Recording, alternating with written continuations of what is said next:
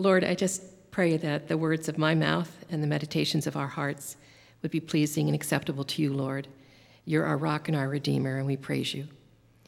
In your Son's name, amen. Well, I know that one of the icebreaker questions today was about New Year's resolutions. Well, I don't make New Year's resolutions because I never keep them. And so I find it just adds to guilt, and I start the new year with a lot of guilt that I don't need. I have plenty of that without adding any on. And so I don't normally make resolutions, but I do have 4 children, and at Christmas time, they're all adults. 2 of them got married this year. And when they come to visit, they do what I used to do with my siblings, which is they talk about their parents together.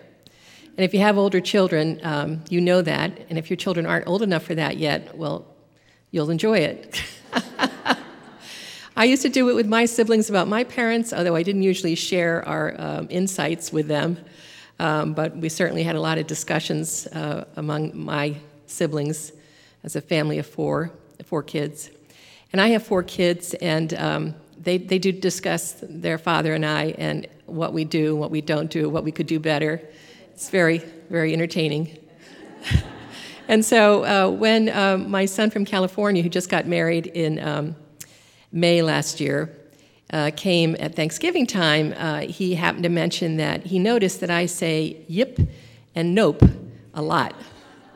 And apparently I do it because I'm expressing some opinion that I have, and I have lots of opinions, which I do know that.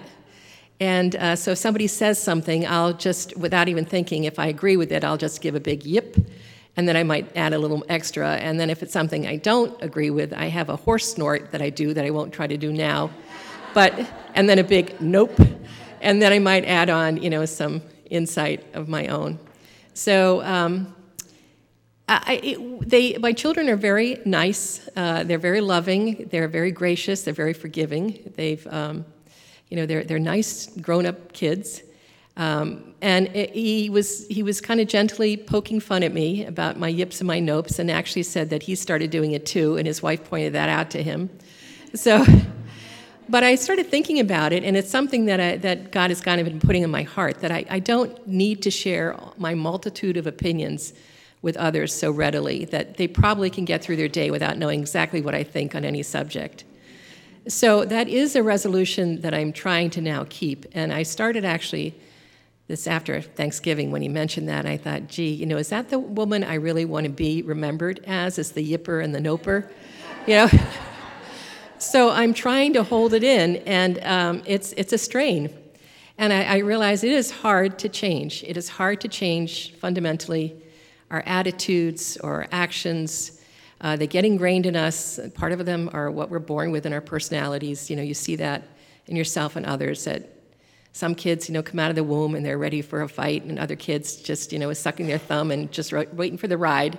And so you don't know who you're going to be. And then as you get older, you can kind of get stuck in some of those ruts, some of those patterns of behavior. So I do have a resolution to change, but it's not going that well, I have to say. And every time I yip or nope, I immediately think, oh, I shouldn't have done that, but I realize it's too late. I already did it. So I'm trying to restrain myself, and I'm realizing I need God's help. I need grace. And what is grace, and how do you find it? Well, grace has a very general meaning. The one that usually people think about when they're talking about spiritual grace, the grace of God, is unmerited favor. That you're getting blessings that you don't deserve, that you can't earn, that are being given by God out of his great love for you. And so what it means is that you have to accept the fact that it's pretty impossible to kind of change on your own. I mean, sometimes we manage to do it for a while, sometimes for a long while. I know people who have changed, habits like smoking or maybe start exercising or whatever, but it's hard to change the deep-rooted attitudes that we have or actions that we just go to as second nature, and we need help. And God is saying that he's the one that's going to help us in a lasting, eternal way, that he's the one who's going to renew our minds and change us so that we are more like Jesus and less like our natural selves. That's the whole goal. That's why Jesus is the author and finisher of our faith. He's the one that's going to transform us from the inside out. And it doesn't happen overnight. It's a long process. He's working on us now. If you know him and if are following him, then the Holy Spirit is within you, and it's part of the Holy Spirit's job is to help us change day by day. But it's a long process, and we're working towards the goal, but we won't finish until we're with Jesus, and then we're in heaven, and we're completely new creatures in him. The work is done. But in the meantime, we need to rely on God's grace to get us through.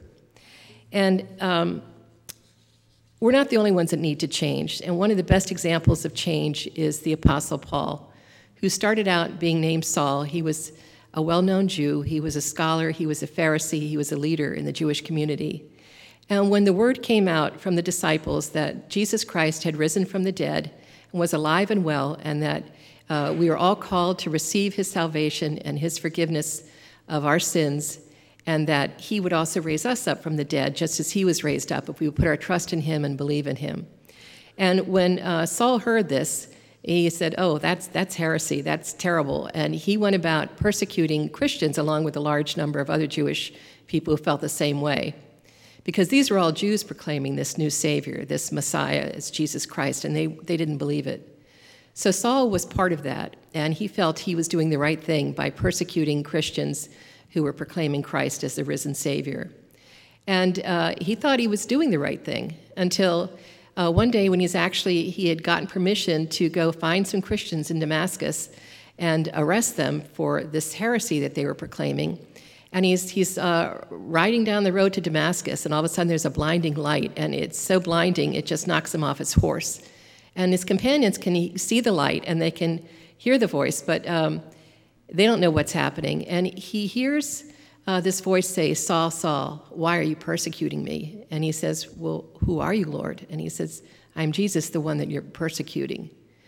And so he is, when you hear the phrase, blinded by the light, well, that's what happened to Saul. He became blind, and they had to lead him into Damascus. And he didn't know exactly what had happened, but he knew what he had heard and who had spoken to him. And so he waits there for a few days, and God actually puts it on a man's heart to go and meet with Paul and pray over him so that he gets his eyesight back. The man doesn't want to go because, as he points out to God, this is a guy who's killing Christians. I really don't want to go see him. But God says, I've already prepared him. He's had a vision that you are going to be coming to pray over him. So he's expecting you, so go and do it. And he does. And Saul gets his sight back, and he goes off, and he learns what it means to be a Christian. And he changes his name to Paul. He has a totally new beginning. So Paul then becomes a follower, an apostle of Jesus. And his life is never the same after that. And he talks about in 2 Corinthians chapter 12 about how after he'd been following Christ for a while, this is a few years after his conversion, that he had this experience. He said it was sort of a vision, it was real. He didn't quite know how to describe it, but he had these wonderful revelations that God gave him. He called it kind of going up to the third heaven. Something very spiritual happened to him that was pretty spectacular. And he said that he was shown things that he couldn't even talk about. But he said that he didn't want to be the kind of person who would boast about having that kind of spiritual experience, so he wasn't really going to talk about that. But he said that one thing that did happen is that he got this thorn in his side. He said a messenger of Satan came, and he had this thorn in his side, and that he asked 3 times for God to remove the thorn, and God did not remove it, but God did speak to him. And God said to him, my grace is sufficient for you, for my power is made perfect in weakness. And we don't know what that thorn in Paul's side was. He doesn't tell us. Some people think it was some sort of physical problem. Maybe it was some kind of attitude he had, or maybe something he had done. Satan is the accuser, and I can imagine if a messenger from Satan came to torment him, it would be through accusations, probably something like, oh, you think you're such a hot guy with God? He's showing you these revelations, but what about this? And reciting something that Paul had thought or said or done, most likely. some weakness of his. And Paul couldn't change. He couldn't get rid of that weakness. So he's asking God to take it from him. But God says, no, he's not going to remove that weakness. What he's going to do is come alongside him and provide the strength where Paul is weak.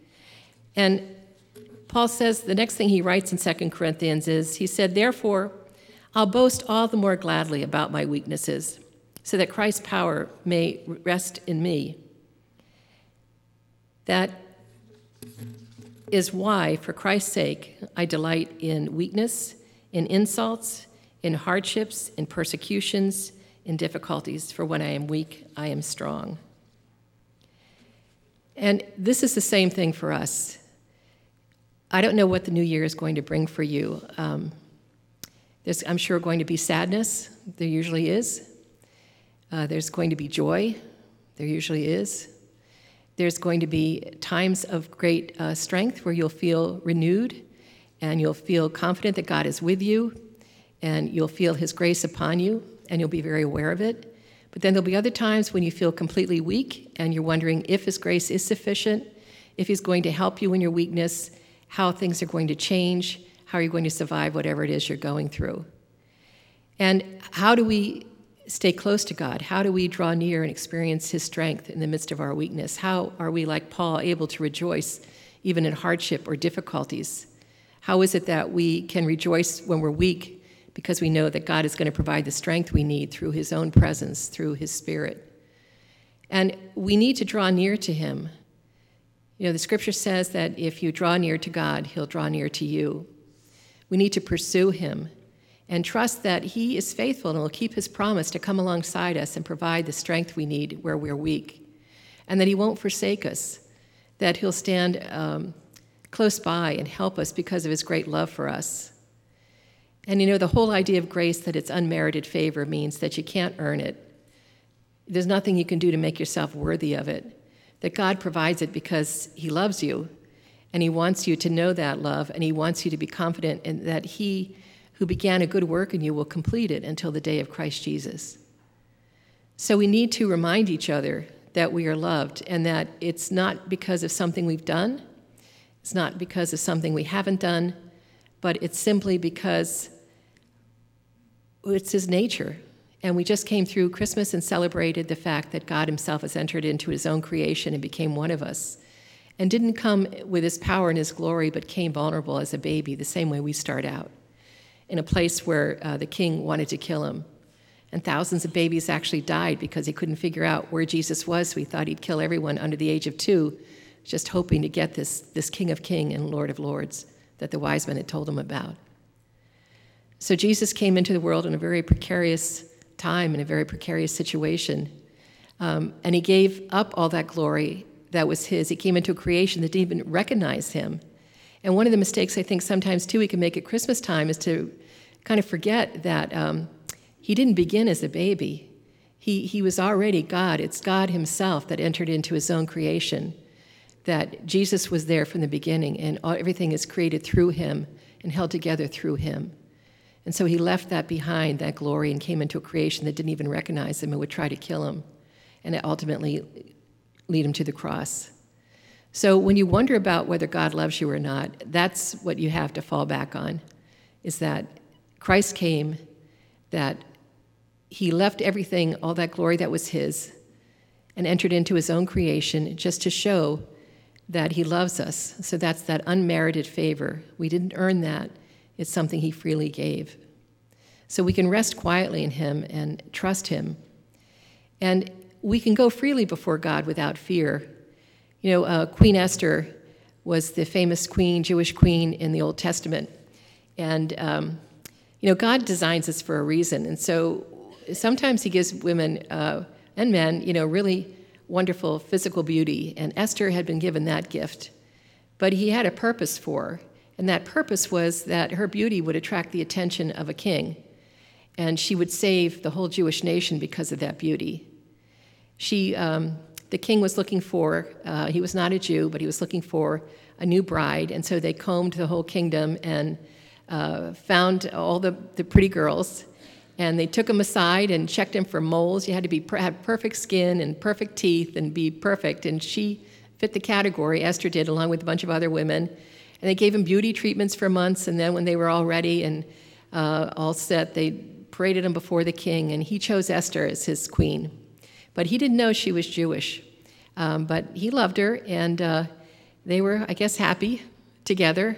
But then she had an uncle that warned her that there was a man trying to have all the Jews killed, and the only way they could be saved is if she went to the king and brought it to his attention.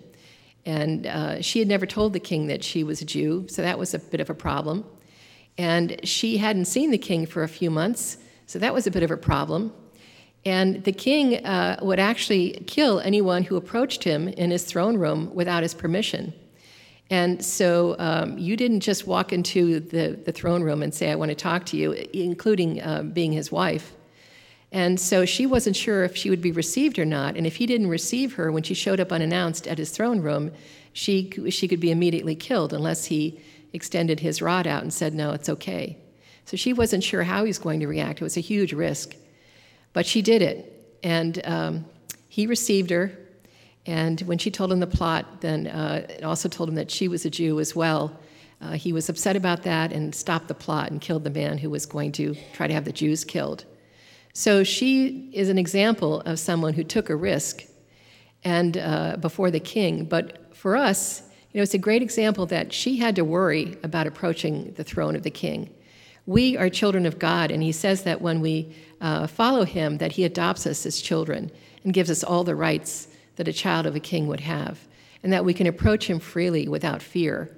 And so it's important to remember that God is the God of the universe, but he has said, you're my daughter. Come and speak with me. And Scripture talks about in the Old Testament, come, let us reason together. If your sins are like scarlet, I will make them as white as snow. He knows what we're like, that we struggle, that we're weak. And he's saying, come draw near to me, come approach me without fear, as a child would with a parent, because I love you. So don't try to hide from God wherever you're feeling weak, but come to him with your weakness and let him come alongside and express his strength and share his grace with you. So I just want to remind you that we're not alone, and also that the fact that we can't visibly see God now is temporary. We will see him face to face and know him as we're already been fully known when we die and we're with him. In the meantime, he's created this body here of fellow believers that he empowers through his Spirit, so that we are now Jesus' feet, we're his hands, we're his listening ear, we're his functioning body here on earth, so that when people look at the body of Christ, they can see who Jesus is, ideally. And sometimes we're not that great about it. We're sort of like Frankenstein's monster. We're kind of lurching around. But he's saying, that I'm gifting you with spiritual gifts so that you can encourage one another, you can minister to each other, you can uphold each other, and also be a light to the world and salt to the earth. So he's given us each other, and we can extend grace to each other and forgiveness to each other just as he is with us, which is an important part of it, is to make sure that we are giving out that same mercy and grace and love to others that he's giving to us. And that whatever weakness we're going to experience this year, God is going to be with us. And whatever trouble you're going to experience this year, God is going to be with you. And it'll be like Paul said, that he delights in weaknesses, in insults, in hardships, in persecutions, in difficulties. For when I am weak, I am strong. So this is true for him. This is a man who his whole life after he followed Jesus was full of trouble. He lists it in the Bible. He talks about the fact that he was shipwrecked, he was beaten, he was jailed numerous times, and finally he ends up being killed for his faith, and he knows that's going to happen in Rome. So he knows his life is not his own. He's already given it to Jesus, and he's followed him faithfully.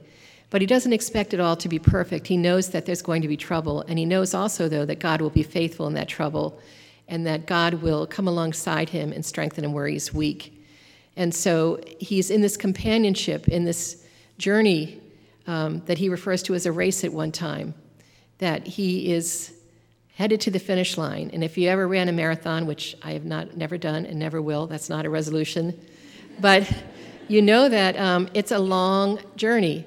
And you go up Heartbreak Hill, and a lot of people collapse there. It's hilly, and you're tired. And I guess it's not the first 20-some odd miles that really kill you. It's like the last 6.2. I guess it's the 0.2 that really gets you, getting to the finish line. And so, Paul says that, that he ran the race. He didn't quit. And it's important that we run the race too and not quit. And just trust that wherever we're feeling weak, that God is going to come alongside and provide the strength that we need. So let me just close this in prayer here, and we'll have another song. And also, if you would like prayer, if you're experiencing some difficulties or feeling particularly weak and not experiencing God's strength and presence, then we can pray for you over on the right over here afterwards. Father God, we just ask that your grace would be upon us, Lord. We thank you that it is because of your love for us that we receive it, not because we've earned it, not because we're deserving, but simply because of your love and your choosing to give it to us. We just ask that truth would integrate our souls and our spirits, Lord, and that we would understand it and trust and rely on you for whatever it is we're going to face today and this year, Lord. We ask this in your name. Amen.